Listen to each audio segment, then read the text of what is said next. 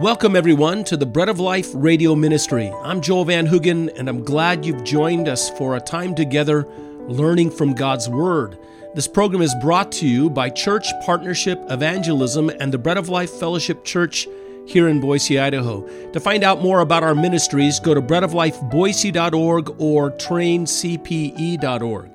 In Romans chapter 3, verses 25 and 26, Paul speaks of Jesus Christ and his saving work, speaking of him, quote, whom God set forward as a propitiation by his blood through faith, to demonstrate his righteousness, because in his forbearance God had passed over the sins that were previously committed, to demonstrate at the present time his righteousness, that he might be just and the justifier of the one who has faith in Jesus.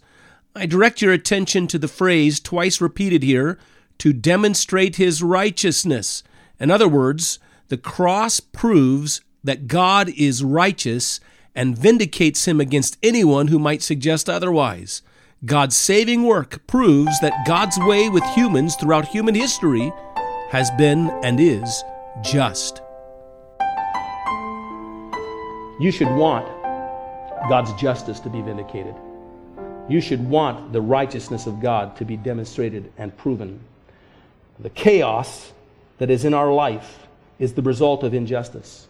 It's the imbalance that is caused by the distortion of sin away from the right way of life. And in the middle of this imbalance and in the middle of this wobbling world, our basic instinct is to plea for justice. It's set within our very natures. A little child is born.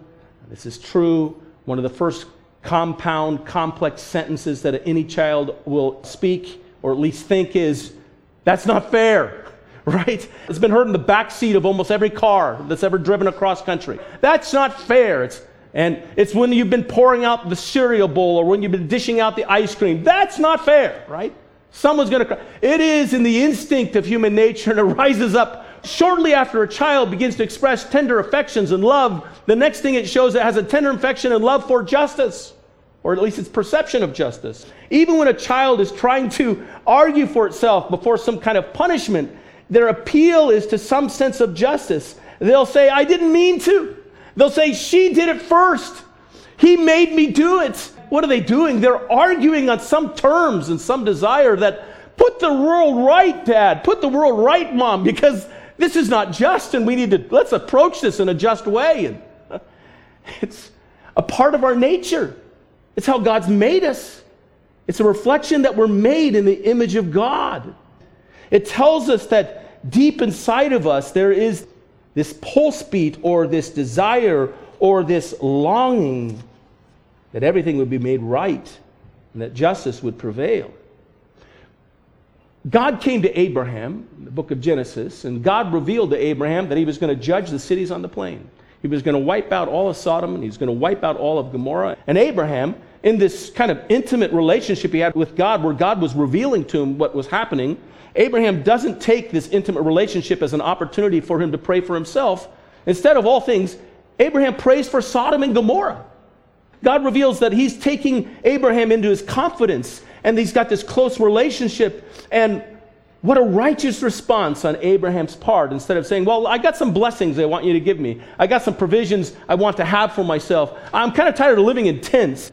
Instead, he prays for the people in the city of the plain, in the cities of Sodom and Gomorrah. And he starts praying that God would rescue and deliver the city from his destruction. And as he prays, ultimately in his prayers, in this contest he has in prayer, he's able to provoke God to promise to spare the cities on the plain of Sodom and Gomorrah if there are but 10 righteous individuals in those cities. It's kind of interesting, but that's all it was required to start a house of worship or a synagogue of worship in the Jewish tradition with 10 righteous men. That's how it began. There would be the establishment of a community of righteousness in the city. But as we learn, God will destroy the city because there's not 10 righteous individuals in that city.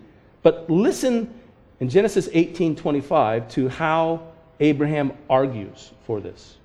Abraham says, far be it for you to do such a thing as this, to slay the righteous with the wicked, so that the righteous should be as the wicked. Far be it from you. God, that's not righteous, that's not just. Shall not the judge of all the earth, do right? God, are you not going to do the right thing? And of course, the answer to that question to Abraham is yes. The judge of all the earth shall do what is right. But Abraham's prayer and the echo of his prayer reveals this deep desire that is actually somewhat embedded in the heart of every person, a desire that the world would be just and right. Of course, when sinful individuals, take it into their hands to impose justice and righteousness, they actually just impose their unrighteous judgment on the earth. They usually cause more havoc and more problems than they do good when they don't wait upon God, when they impose their own ideas and understanding what's right and what's just. Even those impulses and those actions express that there's something in us that longs that everything would be set right. It's, in a sense, the great and final desire of life. It's not a desire for happiness. It's not a desire for peace. It's not a desire for blessing and from some state of uninterrupted love. All of these will be wonderfully and fully met when we get to heaven, but tied into all these things is a deep, abiding desire for balance, for justice, for what is right to be done. Something of our very selves would be frustrated. It would nag us until justice was met. We want justice. That's interesting, isn't it?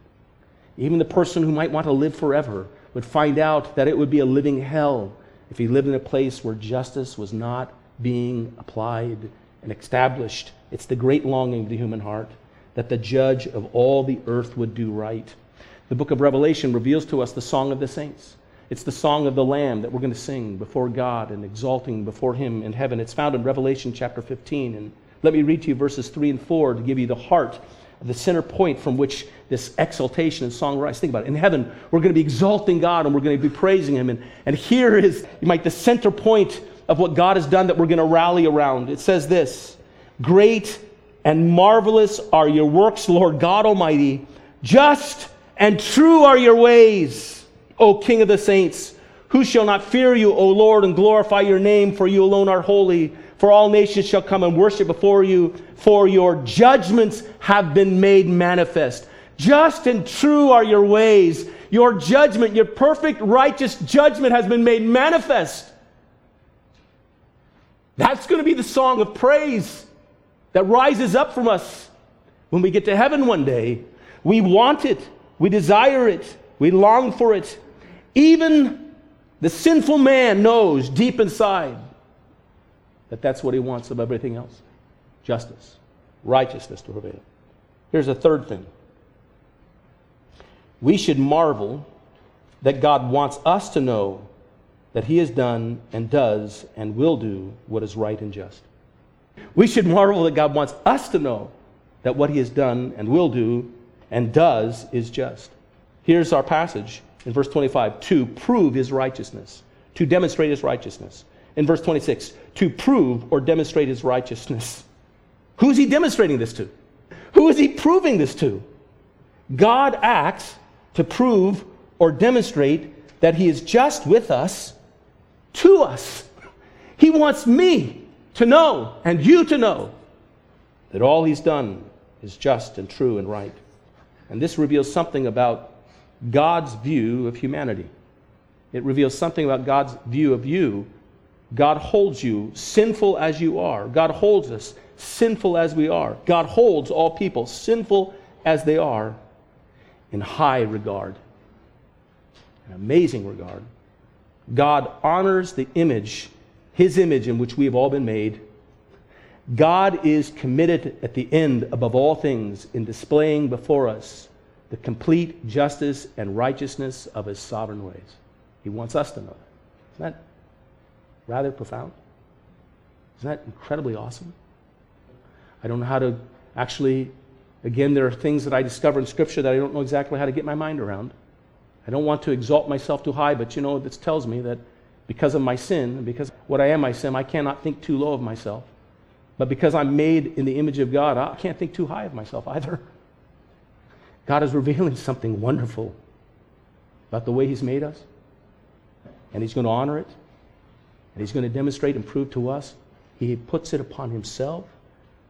The all-powerful, almighty God puts it upon himself to prove and demonstrate to us, us, that he's righteous and just. Tread lightly, but what an awesome thought. What a humbling thought, and yet at the same time, what an exalting thought. Why you're important to God. Here is the last point here. Take a little bit more time with this. The cross, fourth, reveals God's justice in God's forbearing or suspending or delaying his full punishment upon sin. The cross of Christ reveals God's justice in his righteousness in forbearing or suspending or delaying his full punishment upon sin. You know, one of the common questions that people ask in our day and age is, why does God allow terrible things to happen? Why do these horrible things that we see in our society taking place? Why is God letting that happen? Here's a more difficult question to answer.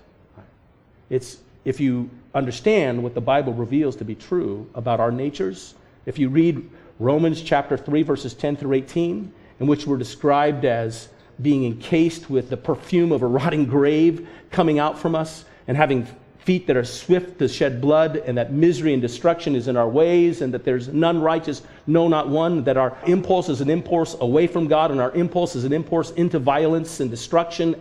When you understand what man is made of in and of himself because of his sin, because of his fallen nature, the question is not, why do these things happen? The question is, why don't they happen all the time?